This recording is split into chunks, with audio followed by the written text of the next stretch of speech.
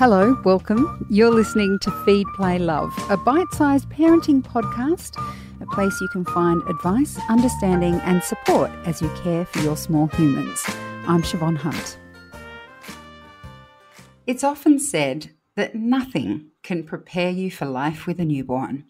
And while I agree to a certain extent, I've also seen how much difference certain preparations can make, like having people drop off food or having someone come over to watch the baby while you sleep for an hour. Danica Armstrong is someone who has all of that covered. That's because she's a postpartum doula. Hi, Danica. How are you? Hi, Siobhan. I'm good. How are you? Good, thank you. Now, I never knew what a postpartum doula was when I had my babies. And when I found out, I was like, what magic is this? And why did I not know this when I had my babies? Can you tell me what kinds of things you do? Yes, to be honest, I was the same. I didn't find out what a postpartum doula was until I had my second baby. Postpartum doula really replaces the role of the older kind of wise women in the village, because so many of our mothers and aunts and what have you work now and they can't come in to help you. So they provide practical, emotional and physical support for you. In terms of your first baby, they'll talk to you about breastfeeding and that kind of thing to help you along, help with sleep and settling the baby. They'll do a little bit of housework like you're washing and put that out for you, or unpacking your dishwasher.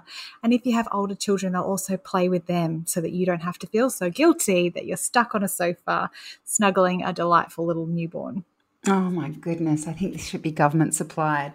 I agree.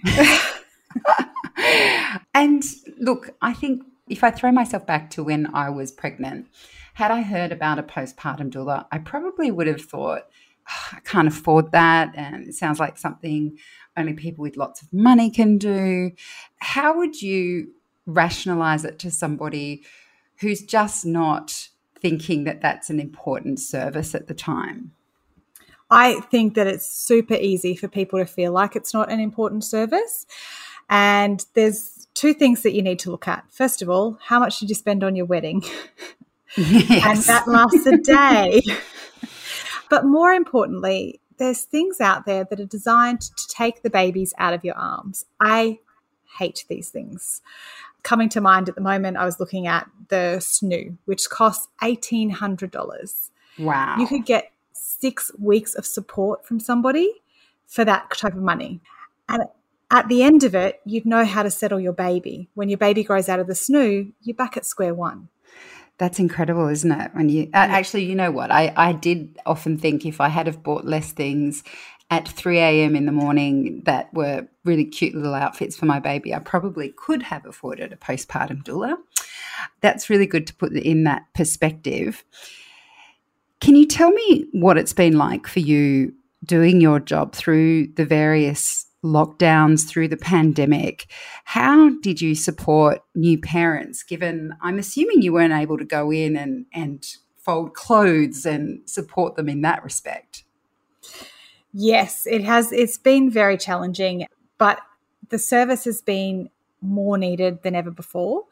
Two things kind of came up, which was the affordability of the services, which we just talked about, and then accessibility. So if I can only show up to, say I've got a young family, so I can only help 2 or 3 clients a month, how is that going to really help the fact that, thousands of women are having babies every month? So what I came up with was the fact that, and I found out a lot more of this with my third baby is just 4 months old. We have the village, but we've lost the ability to ask for help. Yeah. So I created an online course which gives you the baby basics, but to be honest with you, nearly everything you need to learn about a newborn, you'll learn on the job in no time. But the most important things are supporting your relationships around you so that mum feels good, making sure that your partner has enough time off, because a lot of time people think that 2 weeks is appropriate. It is not. And the other thing is that everybody in your circle, they want to help you, but they don't know how. So there are things out there that make life really easy, like there's an app where you can have a meal delivery service and people will make meals and drop them off at your door. And that works really well if you're in a full lockdown because they don't even have to come in. It's, asking your mum to take some time off work because now, our mums and our aunts and, other people in our lives, our parent figures all work. So can you take off this amount of time at this time? So if your partner has 3 weeks off, then your main parent comes in for 3 weeks, or maybe your partner has 2 weeks, then your mum comes in for 2 weeks, then his mum comes in for 2 weeks.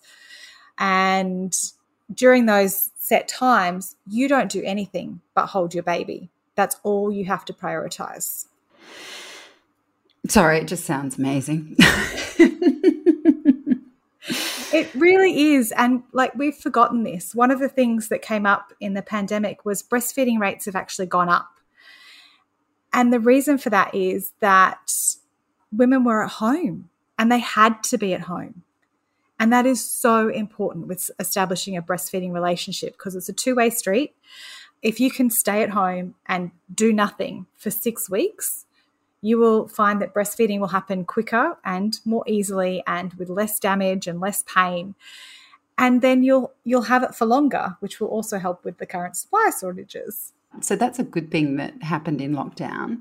Were there any other positives that you saw come out of that period for new parents? I think having your other partner at home to work, which I'm currently navigating with my husband, and it's challenging, but also it's for him, he doesn't do the day-to-day baby stuff. It's kind of beyond his realm now.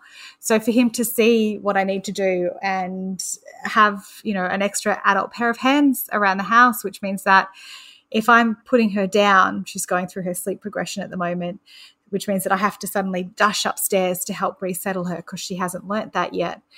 A toddler isn't running into the room to stop that from happening. So that's handy. But the other thing is that dads are getting a chance to bond with their babies, and they find that harder at the start when it's all about mum being the food source and the main source of comfort in the home for the last 9 months. But when they're there, just physically there, seeing what happens, understanding what happens, and being able to provide that physical help, I think promotes that relationship between dad and baby a lot faster. Would you say that the main downside of lockdown was not being able to have that other physical support in the home? Yes. As soon as we shut off people from outside your house, like a mother figure or friends or anybody that wants to drop things off, they are physical support. And yes, get people to do your laundry and vacuum your floors and do things that make you feel good. But that's emotional support too. It takes a village to raise a mother. So when we locked down and stopped that, and we have to create that online now for a while. Yeah. How did you find that, though, creating those kind of relationships online? Sometimes we can find really great connections through the internet, and sometimes it's just not the same as having someone there to hold your hand or give you a back rub or, be that sensory comfort as well as the emotional comfort. How did you find that as a doula? Did you find it worked well, or was it a bit of a challenge? I would say it's a challenge. A lot of my parents that I've worked with still want that one-to-one program. And I do have a digital course, which is one-to-one. And really it's about empowering a couple or a family together to find what they need within each other. So even though I'm not officially registered as one, I basically act as a counsellor in that role as opposed to doing the little things that would make life easier for mum. If you had to give expecting parents any advice about the postpartum period, what would it be? Oh, that's a tough one. I think it would be to think about it. I know that's really broad, but generally speaking, I'm a birth educator as well. Most people won't come up with, a lot of people will not think about birth until about 36 weeks. And It's not too late.